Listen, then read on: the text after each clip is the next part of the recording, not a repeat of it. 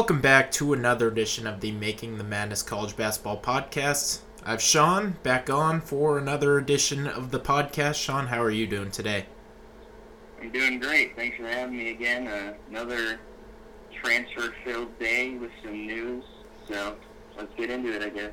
Yeah, we're recording here very quickly after some recent news, but before we get into that news, let's start with some other news, and that is Nate Hinton.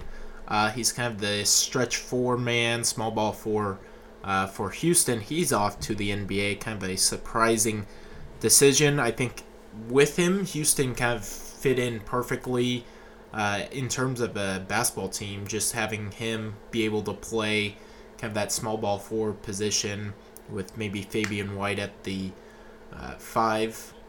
But he's off to the NBA. It'll kind of be interesting to see who starts at the 4 for that team. What do you make of this move? I mean, it's definitely a tough blow for Houston. I mean, I would argue he might have been their most valuable player. I mean, they have a lot of solid scorers with Quentin Grimes and Caleb Mills and Marcus Sasser. Dejan DeRozan is a solid player too. But when you have a 6'5" guard who can play really 1 through 4 and guard all those positions, get 10 points per game and 8 rebounds, and he's likely not going to get drafted. And you see that last year with Armani Brooks, who didn't get drafted, and he's playing in the G League. So Kelvin Sampson's kind of had a rough way of it in that sense. And they down low, they just don't have much depth, really. Fabian White's okay. Bryson Gresham's kind of, he's all right. I mean, Chris Harris Jr., they're all kind of there. So. Yeah, and I think the thing is, Nate Hinton was kind of that perfect mixture because, you know, with Gresham, with White, you can kind of, I guess both them can play together, but they're not, I don't know if that's the most efficient lineup, especially offensively. And then if you do go either with Gresham and Fabian White down low, you're still going with the 3-guard look. I believe it would be Grimes, Jarreau, Caleb Mills, Marcus Sasser, any of those 4. I think the ideal lineup, though, has White at the 4. He's kind of that physical guard that I think made that team work perfectly. I still think Houston's a pretty good team going into next year, probably a top 20 team. But I think it hurts any chance they had at a national championship, and maybe they're still, they'll probably still be the favorites in the American, maybe SMU or Memphis or a team like that, but for Houston, definitely a hit for them. Yeah, and by the way, Harris graduated. I meant Justin Gorham. I had to double check that, but I think SMU is probably my favorite in the A10, assuming the guys who declared come back. So that's Ferron Hunt, that's Isaiah Mike. If they're back, I think SMU should, in my opinion, not have them ahead of Houston for the time being. Yeah, I certainly like SMU going into next year. We never know what Memphis is going to do, so maybe we shouldn't count out Penny Hardaway because he's in contention for another 5-star big. We'll probably get into that in the next episode, but Memphis is going to be good. SMU, I think, is going to be a tournament team next year, and Houston certainly has been, consistently the premier program, I think, over the past 2 or 3 seasons in the American, and this is a hit to the Cougars, but they still should be good. Probably the preseason favorites in the American. I know you like SMU. Memphis going to be good, but Houston still, I think, a top 25 team. Yeah, they'll probably be the favorites, but we'll see how long that lasts. So. Yeah. Moving on, going to get into some Texas Tech news. First, they lose Davide Moretti. He is going to play back overseas in Italy. Not really a surprising move. We've seen, with this kind of coronavirus pandemic, a lot of players are when they get closer to home. So for Moretti going back to play professionally, I believe in Italy, if I'm remembering correctly, not really a surprising move, but definitely not a beneficial move to Texas Tech. Moretti's kind of that shooter type that you really need. What do you make of this move? I think it's a pretty big hit also. I mean, that's a guy who played 31 minutes on the 2018-2019 National Championship team who lost to Virginia. He shot 45% that year, and this year he averaged 13 points and 38% from deep. He's a solid guard, and I think that senior leadership, that's something I always talk about. You see these teams who need good guards and senior leadership to take a team deep. Or not even just senior leadership, it's veteran leadership. Like you see with Virginia a couple of years ago, Kyle Guy and Ty Jerome were both juniors. And that helped them big time. So if you can get veteran leadership, that's important. And now it's just a tough blow for the Red Raiders. Yeah, and Texas Tech, certainly I think still a program that is definitely doing well. I'm sure any Texas Tech fan would, if you asked them 5 years ago going into the 2020-2021 season, they're a top 25 level team, they would take that in a hurry. But I do think that this is a major hit to Texas Tech.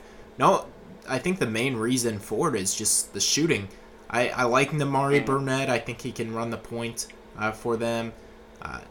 They'll add a couple more pieces, including Mac McClung. Spoiler alert, we'll get into that. But I think Moretti was just kind of that piece who could run off ball screens, shoot the three at a really high level.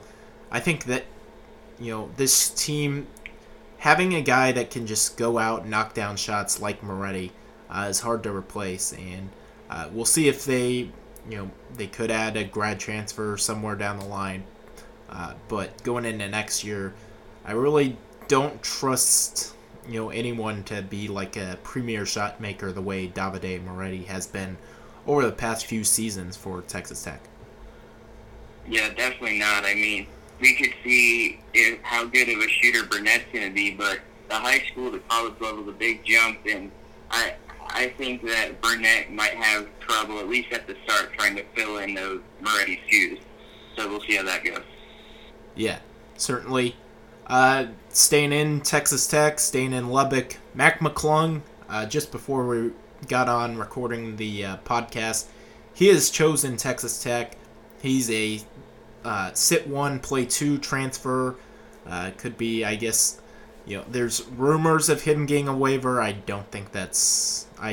don't see why he would get one, but we know with the NCAA, it's just, you pull a name out of the hat and that's who gets a waiver. If your ticket that got pulled out of a name out of the hat says waiver, you get a waiver. So you never know, but he's scheduled to sit 1, play 2.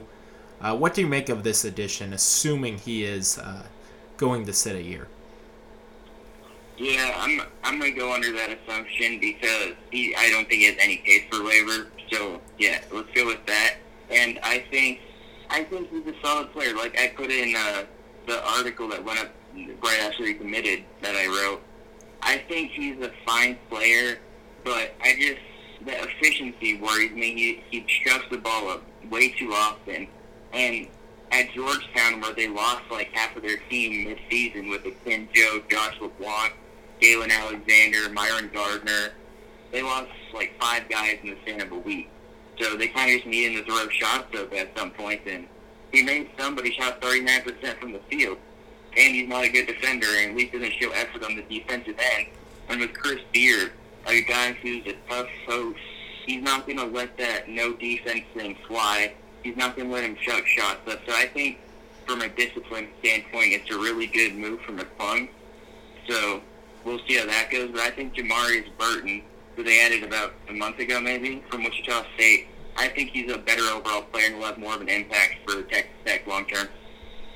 Yeah, I think McClung, the thing with him is he, when he was playing at Georgetown, kind of got a little bit comfortable being kind of the go-to guy, was taking shots that maybe, I don't think McClung's going to necessarily get the same leeway he got at Georgetown. So I think efficiency, the question mark surrounding that. I think he'll be a little bit better at, shooting the ball. I think giving him a year off, assuming he does get a year off, to kind of, practice shooting, practice playing in the kind of defense that Texas Tech runs. I think that's really going to be good for him. And when he does actually get on the court, I think he'll be, assuming he kind of buys into the system, which, I think if you go to Texas Tech, you know what you're going to get. You're going to get with Chris Beard, he's a likable coach, but he's also tough. I think most players know he's a little bit tough as a coach, and they buy into that system. And if McClung can buy in and, be the, productive player that I think he can be, he can certainly be a potential NBA draft pick after the year he plays at Texas Tech. Yeah, definitely. I just think I wouldn't even apply for a waiver if I were him. I mean, you never know with NCAA, right? I mean, it's like a guessing game. So that's the way the NCAA usually runs things. Next bit of news here. Indiana has gotten a reclassification from five-star recruit in the 2021 class, Christian Lander. He's heading to the 2020 class, this year's class, to play at Indiana. What does this kind of mean for the Hoosiers? I think it's a huge get. I mean, they're losing Devontae Green, who graduated. He was a really streaky shooter, but he was a steady presence at the guard spot. But Christian Lander is so talented that I think he can pass, he can score, he can kind of do it all. And along with Trace Jackson Davis, who could be a potential All-American, and then you got kind of glue guys around him with Race Thompson, you got some shooters with Al Durham and Armand Franklin, Rob Finney. You kind of just have Joey Brunk down low also as a huge, tall person who can get rebounds. I mean, if Archie Miller can't make the tournament this year with this team, I think his time in Indiana is probably done. So I think they'll have a pretty good season, though. Oh, yeah. I'm buying all into Indiana. I don't know if Lander will necessarily be a superstar type, caliber player. I think he'll come in, kind of be more like a, 13 points, 4 assists a game type guy, more so than like a superstar. But they have Trace Jackson Davis coming back. I think he's, you've mentioned All-American. I think he's probably, going into next year, maybe a top 15, 20 player in the sport. He's having Jackson Davis back is going to be, a major factor. And then they just have guys that kind of know their role, buy into their role. Race Thompson, Al Durham, Armand Franklin, Joey Brunk the Trunk. That's my nickname for him. They just have a lot of really good pieces. They lose Justin Smith to the transfer portal, but I still think Indiana's going to be really good. Yeah, definitely. I've seen, and we'll get more into Justin Smith in a minute, but I've seen a lot of Indiana fans kind of trashing on Justin Smith, and the reason he just wasn't playing the right position for Indiana. Like, it's not his fault that it didn't really work out as well as he's going to be really good elsewhere. I'll just say that. Yeah, I think with Smith, you mentioned being out of position. He was playing a lot of last season at the 3 when I think naturally he was kind of a small ball 4. I think whatever team he goes to, he should play as a small ball 4.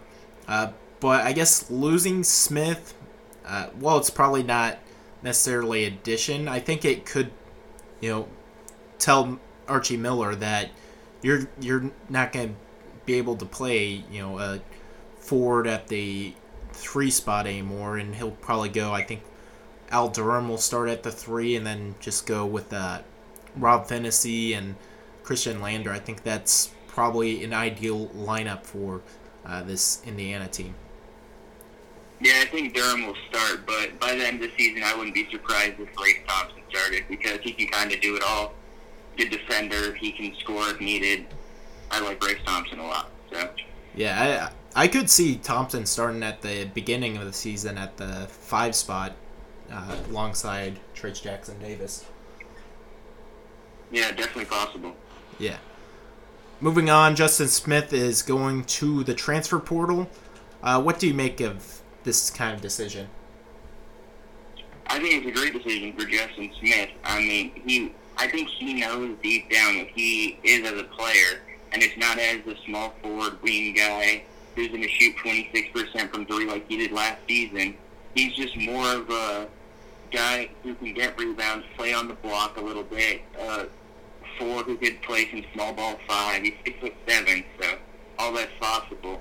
I just think Indiana misutilized his talent, and I think schools like DePaul, Illinois, and Arizona State are probably my three I think he should go to right now. I'm leaning towards DePaul, but the other two I think would be great fits also. Yeah, and he's a graduate transfer. We don't really, I believe there's a ton of schools that could be after him. You could go to, let's say, Kentucky, and let's say Olivier Sarr doesn't start. He could be the small ball five there, I guess. I wouldn't recommend that, but I think he's a good solid piece. He's just, I think, a little bit utilized in the wrong role at Indiana. He's a terrific defender. Indiana will certainly be missing out on that, but as offensive player, maybe not a superstar, but someone you definitely want on your team and playing minutes. He'll be a big get wherever he goes. Yeah, he's a guy that you just want to put in a role to be a defender down low. He can probably guard 2 through 5, really. I mean, as a small ball 5, maybe it'd be trouble, but we'd have to see. But as a defender, that his kind of defensive talent, it could be utilized anywhere. So. Yeah. Moving on, LJ Figueroa, he's heading to the transfer portal. Kind of an interesting decision. I do kind of get it a little bit because he's kind of along a different timeline to the St. John's team. What do you make of this transfer? I think part of the reason he's transferring is that he just doesn't really fit Mike Anderson's style. I want to press constantly. That's the style that Mike Anderson came up in when he was an assistant coach at Arkansas back in the day. And I just don't think LJ Figueroa ever really bought into that. So I think I'm shocked it came this late, but I think the writing is kind of on the wall. But there's a ton of schools already interested in him. Jeff Borzello of ESPN has said he's heard from Memphis, Texas Tech, Arkansas, Dayton, Ohio State, Oregon, Georgia Tech, Stanford, UCLA, and Auburn as of now. So he'll have his choice of a lot of schools. But the school that's going to take him is going to be taking a risk in a sense because he's going to have to get a waiver to be immediately eligible. Yeah, certainly being immediately eligible would be big for him. I think he's kind of a small ball 4 type, good scorer. Certainly will make an impact at whatever school he goes to. But for St. John's, I think he's on a different timeline. They're kind of rebuilding, starting a little bit young, and just having him in the rotation, while he makes the team, I think, better for next season. I think going forward, it's having LJ Figueroa in the lineup is going to be definitely big, or not in the lineup. I think St. John's going to rebuild a little bit and be a team, I think, come 2021, 2022 could be an NCAA tournament team. And then breaking news, Johnny Juzang just got a transfer waiver while it was talking, so good addition for UCLA. Definitely, huge news, not only just for UCLA, but the thing I put in my piece about players who could get waivers, I think I did 20 or 10, somewhere around there.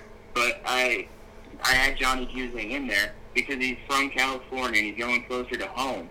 And then you see guys like Eric Stevenson, who went closer to home, Holland Wood, who went from Portland State to Arizona State, and he's from Phoenix. You see a lot of these guys going closer to home after everything going on in the world. And with Johnny Juzang receiving a waiver, I think that kind of sets a good thing for players who transfer closer to home, that they might get an immediate eligibility waiver next season. Yeah, I think for UCLA, just looking quickly ahead to next season, this is a kind of a big get. It's also insurance for a borderline draft decision. And Chris Smith, well, I think Smith is likely to return to UCLA next season. That's no guarantee. But even if Chris Smith does return, you can kind of play Juzang as a 3 or 4. He's kind of big enough size-wise to play at the 4, but also is a natural guard. I think can play at the 3 as well. I think this is a really good fit for UCLA, and they'll be looking ahead to next year, one of the teams that could potentially, I guess, be in contention for the Pac-12 title.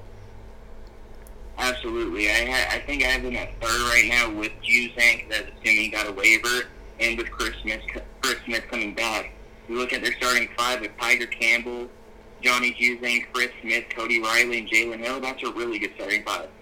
Yeah, and Jake Kyman and Jaime Jaquez, it depending on the matchup, those two are really good, exciting players as well. This is a big get for UCLA, who is kind of dampered by some news earlier this offseason with Daishawn Nix heading to the G League. But they get Johnny Juzang, so maybe just as good, maybe not just as good, but nonetheless a really impactful transfer. Absolutely. Moving on, Michigan has landed Nojel Eastern and Shawnee Brown. Nojel Eastern is going to Michigan, or at least he says he is. I think it's going to happen, but it's not a 100% guarantee, I guess. As for Shawnee Brown, this is a kind of he's a sit one play. Both are sit one play ones, but Brown is, I think, a little bit better offensively. Should make a nice impact. What do you make of Michigan landing these two transfers? I'll start with Nojel Eastern, and I'm going to kind of keep this one short and sweet almost, because Nojel Eastern, I'm not sure he ever plays a game for Michigan. I'm not really sure what's happening with him, but it's just one of the weirdest situations I've seen in a long time. He enters the portal from Purdue. 2 days later, he commits to Michigan, puts it on Twitter, Instagram, everything, but nothing from his family, nothing from the Michigan staff or anything talking about him. So he hasn't officially signed. And having to sit one, play one while having his name in the NBA draft, I feel like this is almost like a Rajon Tucker situation from last season, where he transferred from Little Rock to Memphis and stayed in the draft and never played a game for Memphis. So I think that's kind of what we're looking at here. Yeah, we don't really know what's going on for Eastern. He's an interesting, fascinating player as is. Mostly just because defensively he's one of the, I'd say top-notch defenders in college basketball. You throw him out, I'd say he's probably a top 10 defender in the sport, but just offensively, he can handle the ball, but that's about it. He's not a really good scorer. Can pass the ball, I guess. Not known as a passer, but can pass the ball. But he's an enigma as a player, and kind of, I'd say the best comparison to him is a completely knockoff Ben Simmons. Yeah, definitely. Yeah, he's like Goodwill Ben Simmons almost. Yeah. But back to Sean D. Brown, I think that's a really incredible get. I think he's a great player. I had him as my number 1 transfer, I believe, over Mac McClung, and now both are committed, obviously. But I think that Sean D. Brown is a really good player. He's a big-bodied guard who can get to the hoop. Not an amazing shooter, decent enough defender, but I think he has a good chance to get an immediate eligibility waiver. But he did. This is one thing to take into account. He entered the portal 10 days before Danny Manning got fired from Wake Forest. So I think that hurts him in a sense. I think he could still get a waiver, but I think he has a tougher time to get one than Olivier Sarr. Yeah, certainly. I think Sarr, if you say only one of Sean D. Brown or Sarr gets a waiver, I'd say it's definitely Sarr. But you just never know with the NCAA. I think he's, as a sit one, play one, I think he's a good option for Michigan because, I think next year with Mike Smith, Eli Brooks, and both those players being seniors, I think both those players were kind of, going to play as is, for Michigan being the 1 and 2 guards for that team going into next season. I think Brownwood just made it a little bit of a, overloaded, front court. But, I don't know if, I think Brown's probably going to sit out a year. We don't know what's going on with No-Gel Eastern.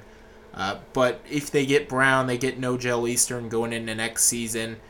That's going to be, a boost to the backcourt.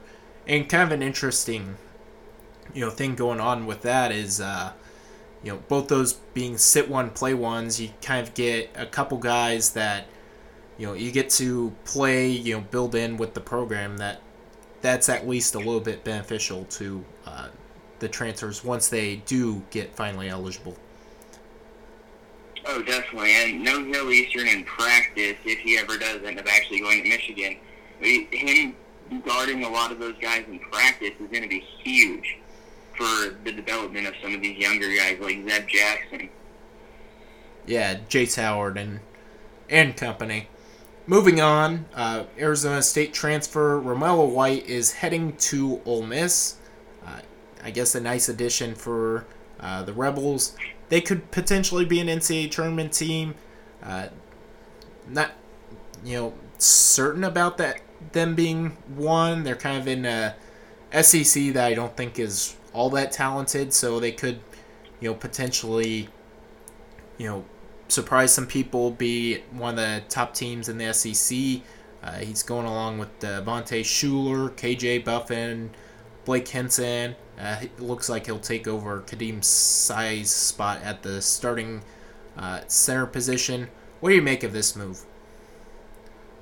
I like it for Ole Miss. I think a presence like that down low, who's a steady guy, I think averaged a double-double the past 2 seasons at Arizona State, is going to be huge because Kadeem C he's a fine player, but he didn't really get the job done the way they wanted to. And that team was interesting last season, but they are losing Brian Tyree. So I think unless Devontae Shuler can step into that role and average 18, 19 like Brian Tyree did last year, I don't know if they're a tournament team, but they also added Ryder transfer Demencio Vaughn about a month ago. So we'll see. I think they're a bubble team, but with a high upside. Yeah, Ole Miss is kind of a team. The SEC as a whole has a bunch of teams that you can kind of convince me are, tournament level teams. You can also, talk them into being, a bottom of the SEC level team. It just will kind of depend upon if Shuler can step up, Vaughn's impact, and Romello White. Can he kind of, at Arizona State, he really wanted a bigger role. Goes to Ole Miss. We'll see what type of role. Can he be a superstar next year for the Rebels? If so, I think this is a nice addition for Ole Miss and one that, at the very least could get them competing for the NCAA tournament, which they weren't really at all this year. Definitely, yeah. It should be a much better season for Kermit Davis and company. Certainly. Moving on to Memphis, DeAndre Williams is heading there. He picked Memphis. I think Kentucky was rumored to be the choice, but he eventually goes to Memphis. Going to be a nice addition for the Tigers. He's certainly a good player, showed off in that Evansville game against Kentucky, and then when he went down, that's when Evansville really just took a turn for the worse. When he went down, Walter McCarty was fired midseason. That Evansville team just kind of collapsed. Yeah, definitely. I mean, Evansville didn't win a single conference game. It was a total disaster for them. Everything with Walter McCarty that happened. But DeAndre Williams is a great player. He still has his name listed in the NBA draft, so let's see what happens there. I think ultimately he does go to Memphis, though. And he's a sit one, play one as of right now. But I think he has a really, really fair case for a waiver, considering that his coach got fired and I think Williams should get a waiver for that, definitely. But I think certainly a waiver is in order for him. We'll see if he does get it, but Memphis is certainly a team that, as we mentioned kind of near the start of the podcast, could be really interesting heading into next season. Absolutely. Moving on, Bo Hodges is heading to Butler. He's a sit one, play one. Certainly has a good chance at a waiver, I guess, a waiver candidate. Nice addition for Butler. He's not really a superstar in any regards, but looking at him, he certainly is a player that can score the ball. Not a superstar shooter, but can shoot it. Just kind of fills a role for Butler, which they kind of need, because next year they won't have Aaron Thompson next season. If they do, he can kind of play, alongside Aaron Thompson, I guess, this year. Yeah, for sure. He's another one that could be 50-50 on getting a waiver. Steve Forbes leaving for Wake Forest. But if he does get a waiver, him alongside Aaron Thompson, that's a pretty good duo right there. And then Bryce Golden and Bryce Ensley down low, and Christian David as a 3 more than likely. That's a pretty good starting 5. And even if you want to go smaller, you could put South Carolina transfer Jair Bolden at the 1 or 2, move Thompson to the 1 or 2 also, switch them around, and then put Hodges at 3. That's a small lineup, but it could work. Yeah, that's certainly a good lineup. We'll see if he does get a waiver this year. It's again with these waivers, it's NCAA just draws a name out of a hat and says you get a waiver or you do not get a waiver. So we'll see if he does get a waiver. Certainly has a good case for it, but you just never know with these. Moving on, Elijah Weaver is heading to Dayton. He's going to sit a year, then play the following year for Dayton. It kind of goes along the timeline. They're losing Jalen Crutcher this year, so he should step in and be kind of a, do-it-all guard for Dayton the following season. What do you make of this transfer? I like it for Dayton a lot. After the season, they're going to lose Crusher and E.B. Watson, who are both seniors, and they'll need someone to step into those guard roles. And Elijah Weaver is a guy who's a former top 50 recruit and just didn't really flourish for USC the way he probably thought he would. And he figured it's one thing when you're a guy who's a top 50 recruit like him. You got to almost swallow your pride and be like, what, it hasn't worked out for me here. I'm going to drop myself down a level, and that could be a tough thing to do for some guys. But Weaver's doing it, and he seems like he's in a good state right now. Yeah, I think with Dayton, another thing, too, is, he's dropping down a level, probably going to play against less competition. He's probably going to play in front of more fans, which is something interesting. It's kind of a, with Dayton, we knew after this, unbelievable successful season that they had, they were going to, start building this into, start getting more recruits, starting getting more players. And Elijah Weaver just kind of a, product of what happens when a team wins, to say. Yeah, definitely. I think Dayton, we'll need to see what they do after this season. I think they could still be a tournament team this season, but who knows? If they have another good season, Anthony Brandt could go somewhere. There's a lot. I think Weaver will be great for Dayton, but I want to see what they can put around him and if Anthony Grant sticks around long term. Yeah, with Grant, I think he'll probably, I think he's probably going to hold out a little bit for a higher major job. I don't think he's like a Will Wade going to jump at the first job he sees. Maybe he's waiting for like a Texas or someone like that to open up. But we'll see. We'll certainly see with that. He's, Anthony Grant certainly did a really good job with Dayton this year, and we'll see what he can kind of do not only next year but in the future with Elijah Weaver in the mix. Absolutely. One more, Jalen Coleman lands. He's heading to Iowa State. Sounds like just a situation. Didn't like the role he was playing in at DePaul. Wanted a bigger role, wanted to be more in with the offense. He'll get that at Iowa State as they are not very good next season. Rasir Bolton, Trey Jackson, I guess, are somewhat decent pieces.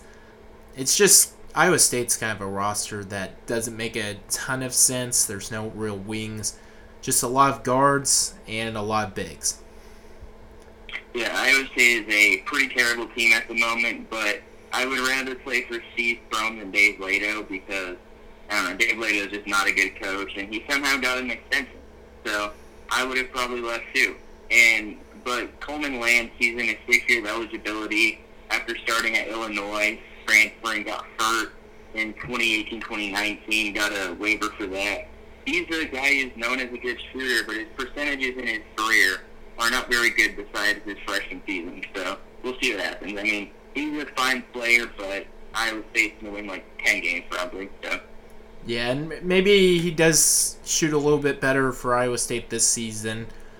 One thing I think with DePaul is he kind of, was labeled as the only real, candidate to shoot from three for DePaul. So I think he's getting a little bit more attention from defenses than he might have been had he been on an actual good team.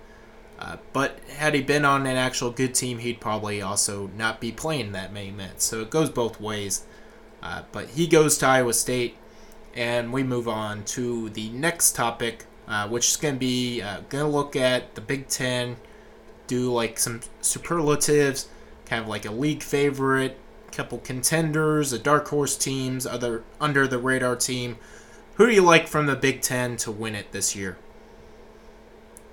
See, this is a tough one. If we're going on the assumption that Xavier Tillman's gone, I will go with Iowa, assuming Luka Garza's back, of course. I like what Iowa has. Jordan Bohannon's healthy, Joe Wieskamp, Luka Garza, Jack Nunge, who I think can play a really big role this season. That's a pretty good team right there. And then you look at another team like Michigan State, who I also have, they're right neck to neck for me. Michigan State is number 2 overall for me in the country if Xavier Tillman's back and Josh Langford gets a waiver to come back. I think that Michigan State's a really good team also, but I just think having Luka Garza sets Iowa above them by a little bit. Yeah, I'm going a different route. I'm going with the team that won the Big Ten this past season and is kind of flying under the radar. That is the Wisconsin Badgers. Returned mostly everyone. I think with Garza, he kind of, with Garza projected to come back, I think a lot of people will look at Iowa. But Wisconsin was a really good team. They finished the season strong, really kind of banded together, and you got Micah Potter another year to kind of develop. And one thing I think they'll be especially good early in the season because a team, like Wisconsin that's just returning everyone, has that team continuity, is going to be playing really well, especially early in the season. I think Wisconsin's in for a really good non-conference schedule. We'll see how the Big Ten treats them, but I have them as my current Big Ten favorites. Yeah, I like Wisconsin. I mean, they're a very veteran team with Demetric Trice, Brad Davison, Nate Reavers, Micah Potter, Aleem Ford. I mean, that's a really good starting five.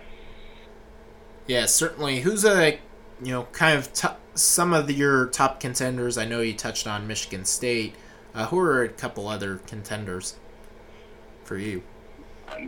Michigan State, Iowa, Wisconsin. Those are 3 really good teams. Then I like Indiana too. I mean, I think they could be right up there with all 3 of them. So I'll go with them. And Illinois, if Ayo Dosunmu comes back, I'm not sold that he is coming back, but it's starting to seem like things could be trending that way. So we'll see. Yeah, with Illinois, if Ayo Dosunmu comes back, that's a really good team. You'll have him. You'll have Trent Frazier, Kofi Coburn if he comes back, Georgie Bashanesvili. That's a lineup that can win the Big Ten title next season. So I don't think Ayo Dosunmu's going to come back, but if he does, that's certainly really big. And I would throw Illinois into that contender or challenger type role.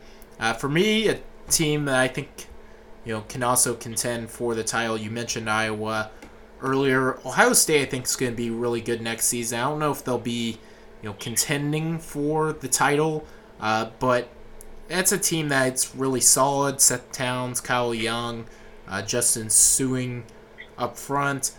And then they have a solid backcourt with C.J. Walker and Dwayne Washington. I think that's a really good team. Probably not a contender, but maybe like a dark horse team in the Big Ten. Yeah, I have them as a dark horse team too. That was the next top, and that's what I have them right there. They're my dark horse. I like them in the Big Ten. I think that Chris Holtman's a really good coach. I like C.J. Walker. I like Dwayne Washington, a knockdown shooter. Justice Suing is really good at Cal. Seth Towns, former Ivy League Player of the Year. And then Kyle Young, who's just a glue guy. A guy that every team. Yeah, certainly Ohio State's a really good team going into next year. My official dark horse pick, it's going to be Rutgers. I think they'll be really good next year. They add Cliff Amore to help the front court. They return Geo Baker, Ron Harper Jr., Caleb McConnell, Jacob Young. I think this is a really solid team that should be in position to make the NCAA tournament for the first time since the 90s after they should have made it last season. Yeah, definitely. I think that Rutgers is in for another good season.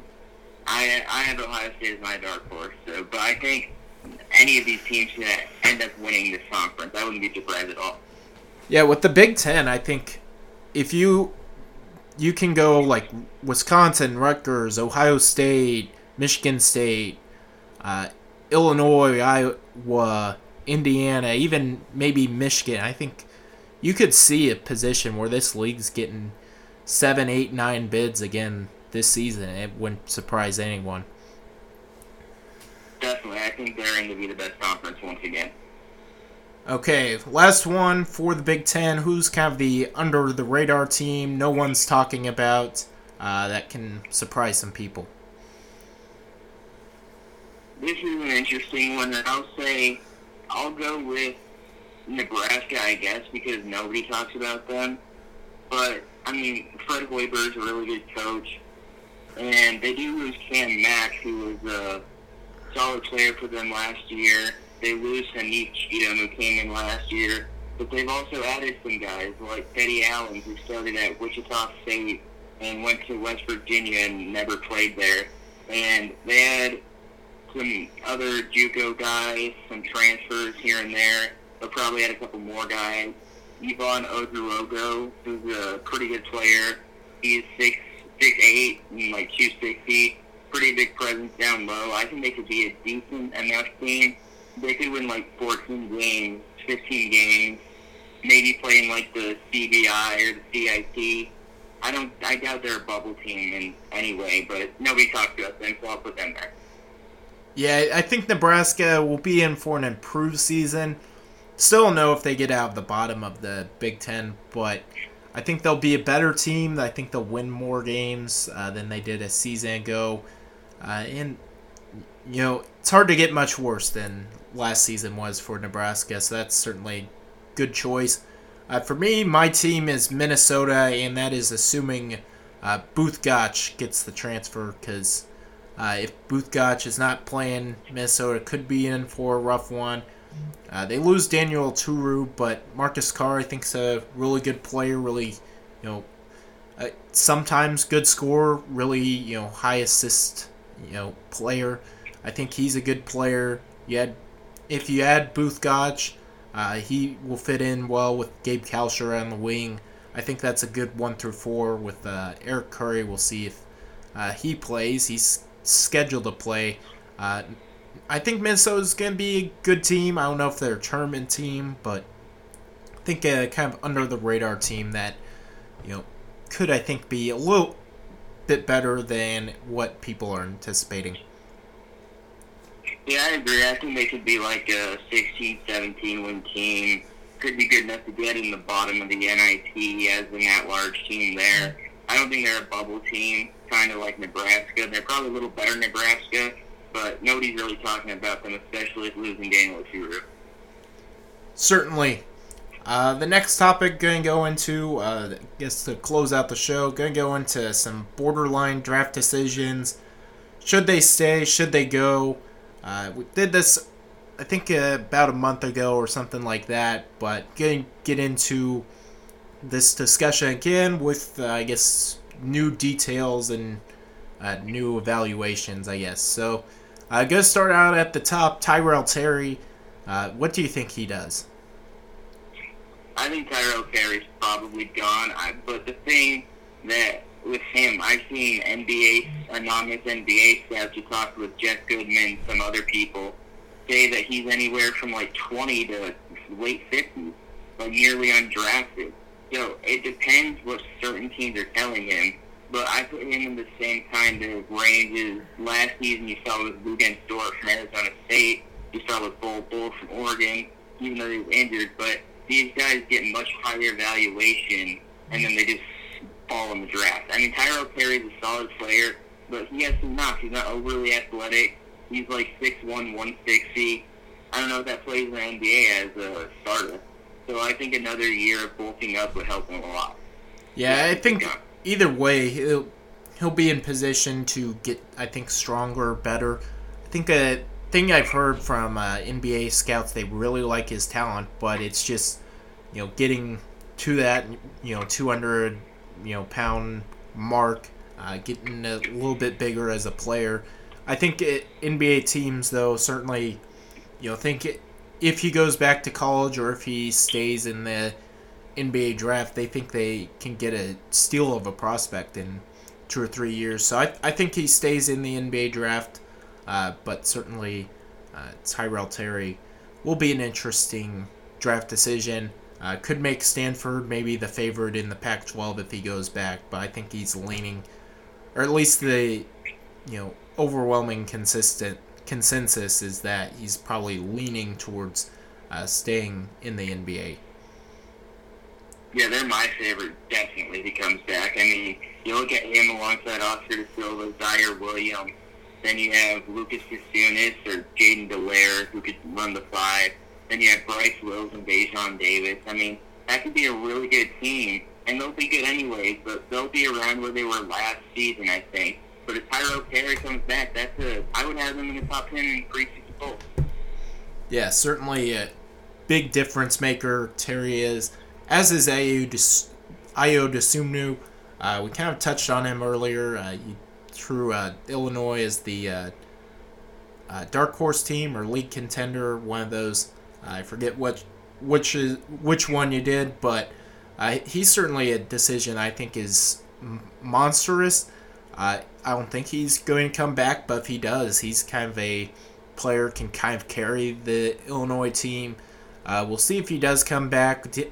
His draft stock really didn't go up a whole lot from this past season, so maybe he comes back just to improve that a little bit. And he's also someone that really likes playing for Illinois, wanted to be there to get them back to the NCAA tournament. So if he comes back to Illinois, that will be a big decision. What do you think he does?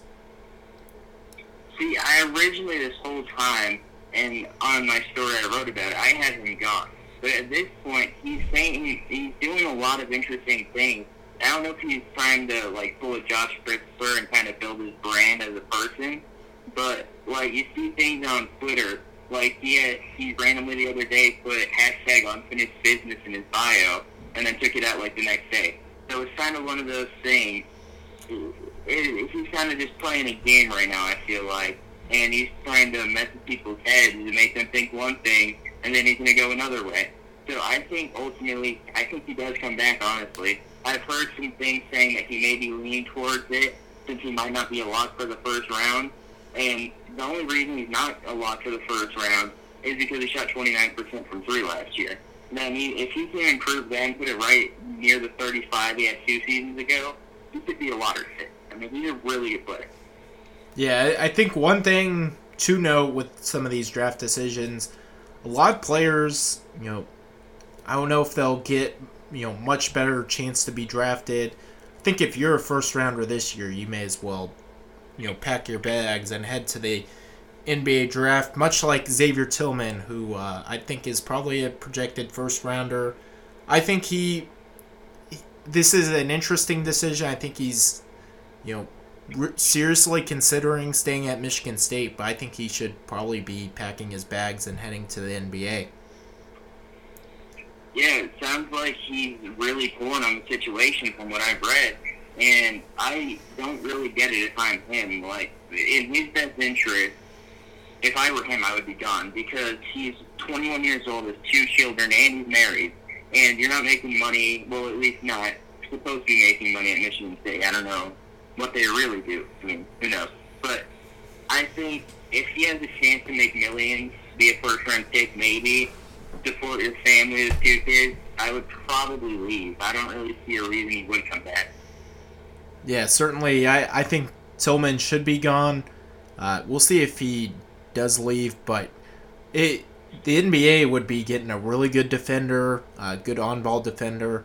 He's a little undersized, which is a concern, but he's a high-character guy. Really think he's a first-round pick at the next level, and I think he might come back to Michigan State, but I think he, realistically speaking, could go to the NBA and, be a star or a good player right away.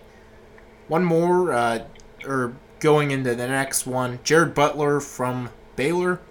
He's kind of another fringe prospect. Projected second-round pick, could come back and make a really big impact. What do you think he does? I think Jared Butler comes back. I think he had a solid freshman season, looking up with a really good sophomore season. And I think if he takes another step, I think he could be a first-round pick in a year. I don't see the avenue for him right now, but he could come back to a team that it could be a top 3 preseason team if he and Maceo Teague both return. I've seen some people have him won, but Gonzaga is one of the best teams I've seen on paper in a long time, assuming everybody comes back, and we'll get into that more in a minute. But I think Baylor could be number 2 in the country. I think they're probably the best Big 12 team, definitely. So we'll have to see what happens there. Yeah. I think he's back ultimately. I think he comes back as well. Will be certainly interesting to see what he does ultimately decide, but him coming back, I think, sets up Baylor to be a top 3 team preseason.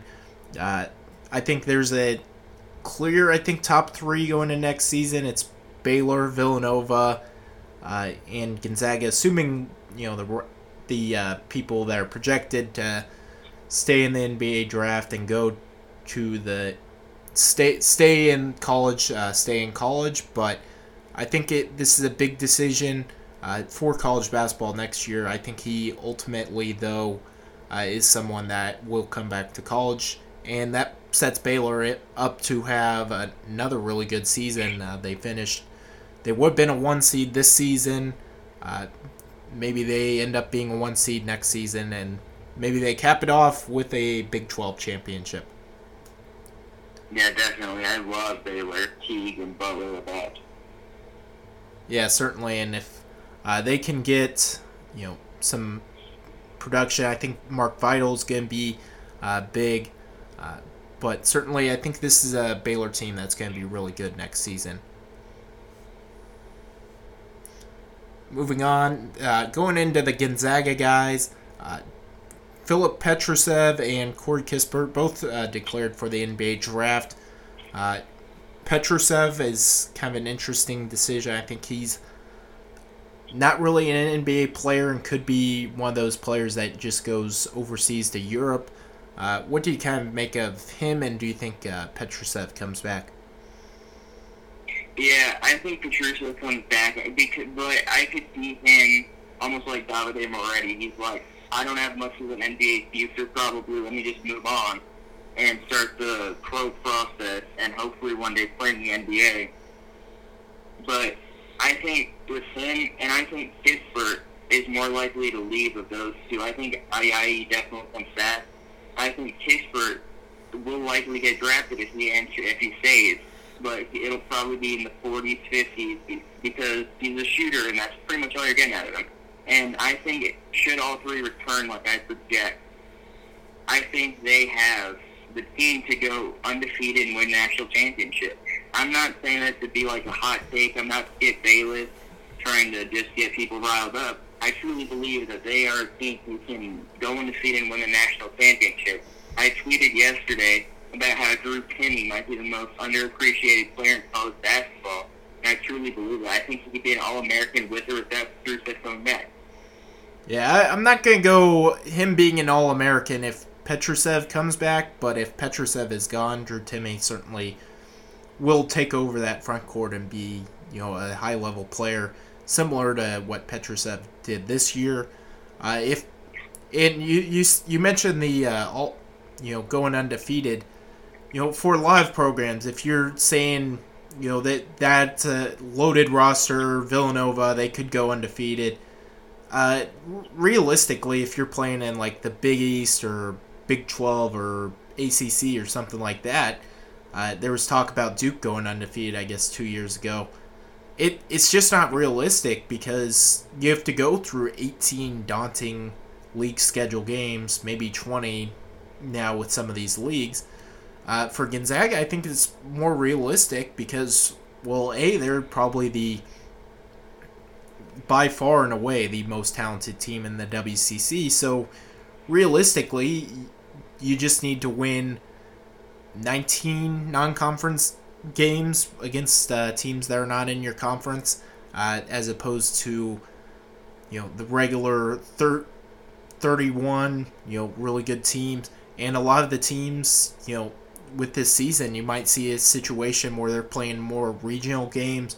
They're scheduled, I think, to go, forget where they're scheduled to play, but they might not play, at as tough of a non-conference schedule. They might play more regional games, play like an Eastern Washington, a Washington State, as opposed to as a game against Villanova or someone like that. So you could see a situation where Gonzaga, I think, is realistically, able to go undefeated, more so than what you would see with other teams.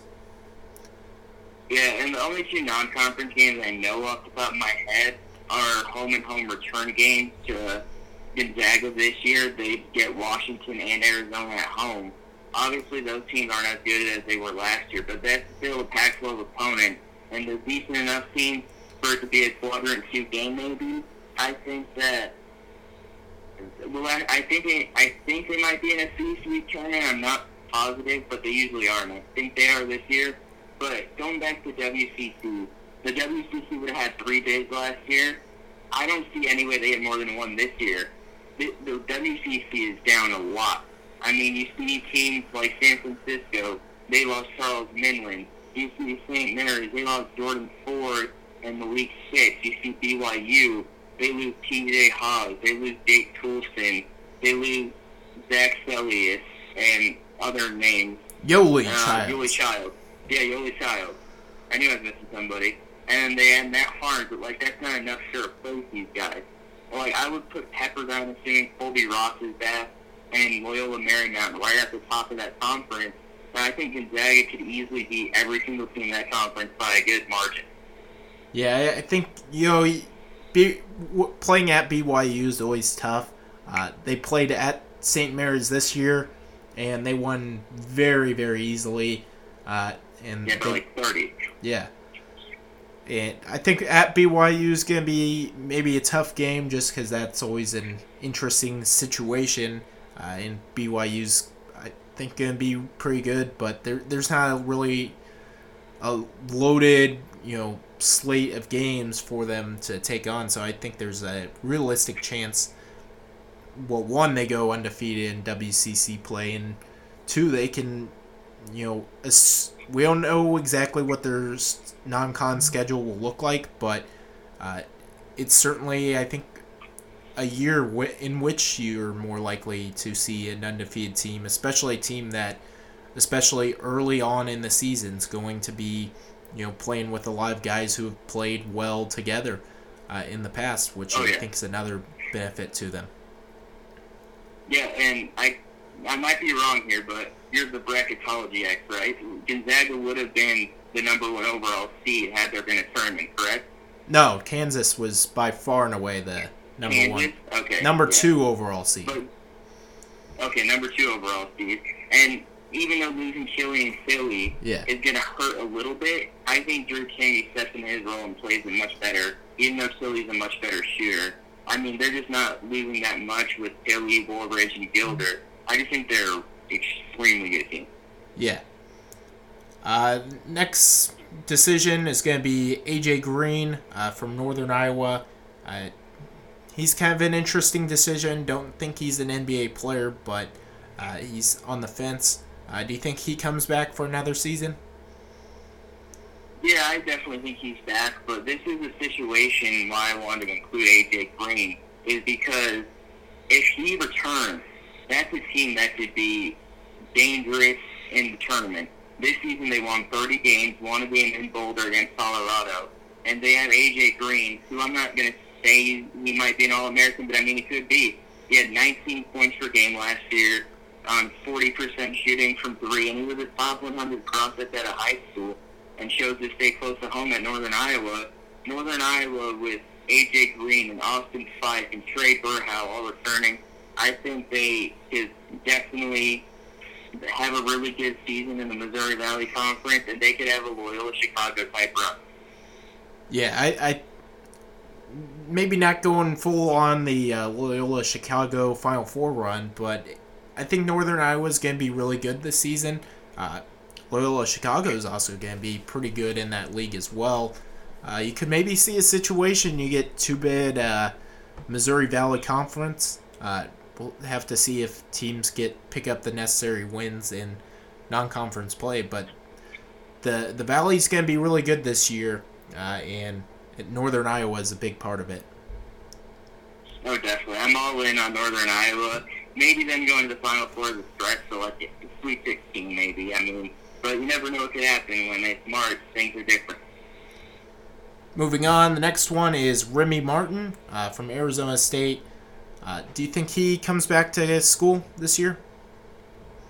I think he likely does, but the thing that had a lot of Arizona State fans and college hoops fans in general thinking that he might be gone is because when he posted his "I'm declaring for the draft" message on Instagram, he made it sound like he plans on leaving for good.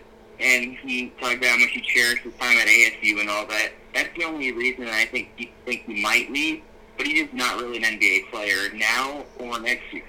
So that might be why he could be leaving, but I think he comes back along with Alonzo Verge. Yeah, I think Verge is coming back, but with Remy Martin, he's had a illustrious career at Arizona State, but the thing is, if he comes back this season, he has the chance to be not only a legend at Arizona State, but lead them to one of the most successful seasons in program history. And I think that's something, you don't realistically, you don't leave that too often. Now, obviously, we don't know what he's thinking. Maybe he just wants to get his pro career started early. But if he does come back, Arizona State, I think, becomes the Pac-12 preseason favorite, and a team that can, realistically make a run to the Final Four next season if they have a good season. So it'll be interesting to see what he does, but certainly I think he probably should come back, or he could come back, and I would lean he does come back next season. Yeah, definitely, and I'm with you that ASU could be a Final Four caliber team, but the only real concern for me with that team is if Jalen Graham can step into Romello White's shoes of what he's done at ASU and take that and flourish. They also added Chris Austin, JUCO transfer, interview up on Making the Madness. With him, he's a nice guy, and to read that, but he's a really good defender, takes pride in his defense like we talked about, and I think as long as Austin and Graham can step up, they could definitely be a Final Four team. Certainly. Moving on, Saddiq Bey from Villanova. He's an interesting decision. I think he's a projected probably top 20 pick. I would venture he probably stays in the draft, but I guess it's up in the air, so we'll go through it. I think he stays in the NBA draft, but if not, maybe Villanova is the team we're talking about being the preseason title favorites. Yeah, I think Saddiq Bey is definitely John, but in his parting message, he did say, "I'm keeping my options open." So that could mean something. With Saddiq Bey, you're getting a guy who's 6'8". He's not overly athletic, but he's a solid defender, and he shot 45% from three and shot a lot of them. In Villanova, I mean, he's just a really good player.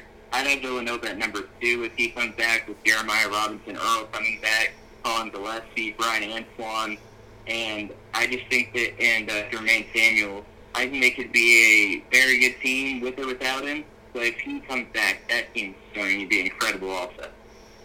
Okay, 4 more. Andrew Nembhard from Florida. I think he comes back to school just for the purpose. His draft stock kind of dropped off from the preseason, so maybe he's looking to rebuild that. I think he comes back. What do you think on his decision? See, this one, I think he should come back, but based on what I've read, I don't think he does come back. It sounds like he just wants to get his pro career going. I think he knows he's not going to get drafted this year and doesn't want to risk starting his draft stock again.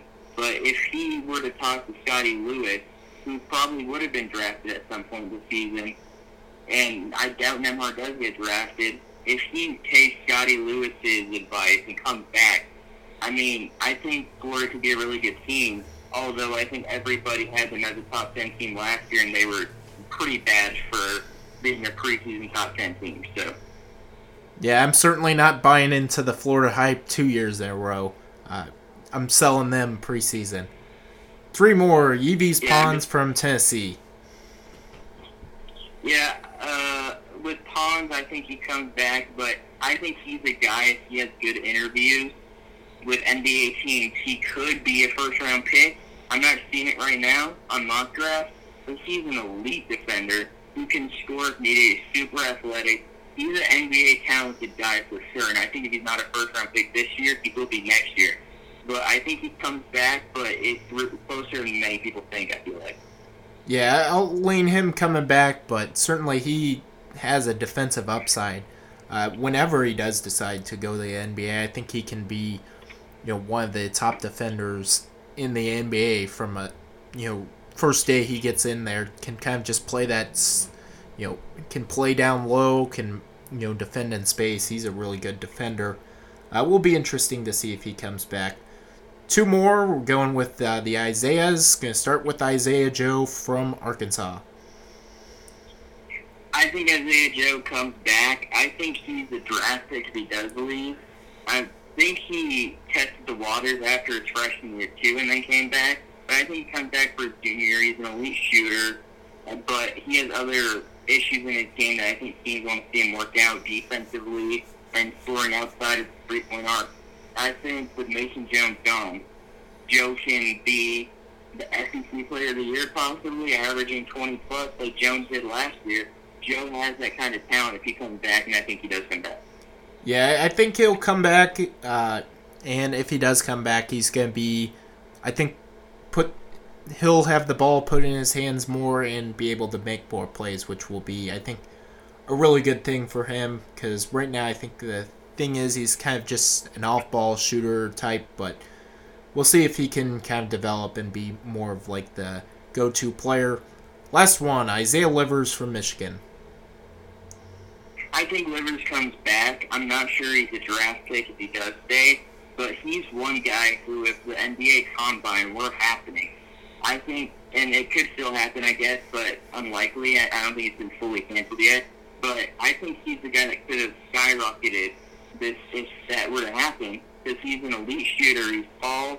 He can score outside of inside of the three-point arc, and he's a solid enough defender. And he's just a smart basketball mind. I think he comes back, and I think Michigan has a pretty solid team next year. But in another year, I think Livers is probably gone. Yeah, I think with Livers, he's just kind of a perfect four-man at the college basketball level. He can shoot it at an elite level, can make plays, can defend down low. I think he's, as a prospect, being a little bit underrated. And you mentioned with the draft combine, if he could have gone to the draft combine, measured in at 6'7", 6'8", and made a bunch of shots, I think he could have skyrocketed up draft boards, which is something he won't do unless there is a draft combine, which I think, as you mentioned, is very unlikely at this point. But he's going to be a good player whenever he decides to go to the NBA. But I think he comes back to Michigan this season. 100%. That will wrap it up for this edition of the Making the Madness podcast. Sean, want to tell the people where they can find you? Yeah, you can follow me on Twitter at SeanO2MTM. Always talking college basketball. Tweet me your questions, and I'll answer all of them. So. Well, follow Sean at Sean02MTM on Twitter. Check out his work. He's been doing really good work at Making the Madness. Thanks again for coming on the podcast. It was a fun time. And to the listeners, have a good day. Thanks again for coming on. No problem. Thanks again.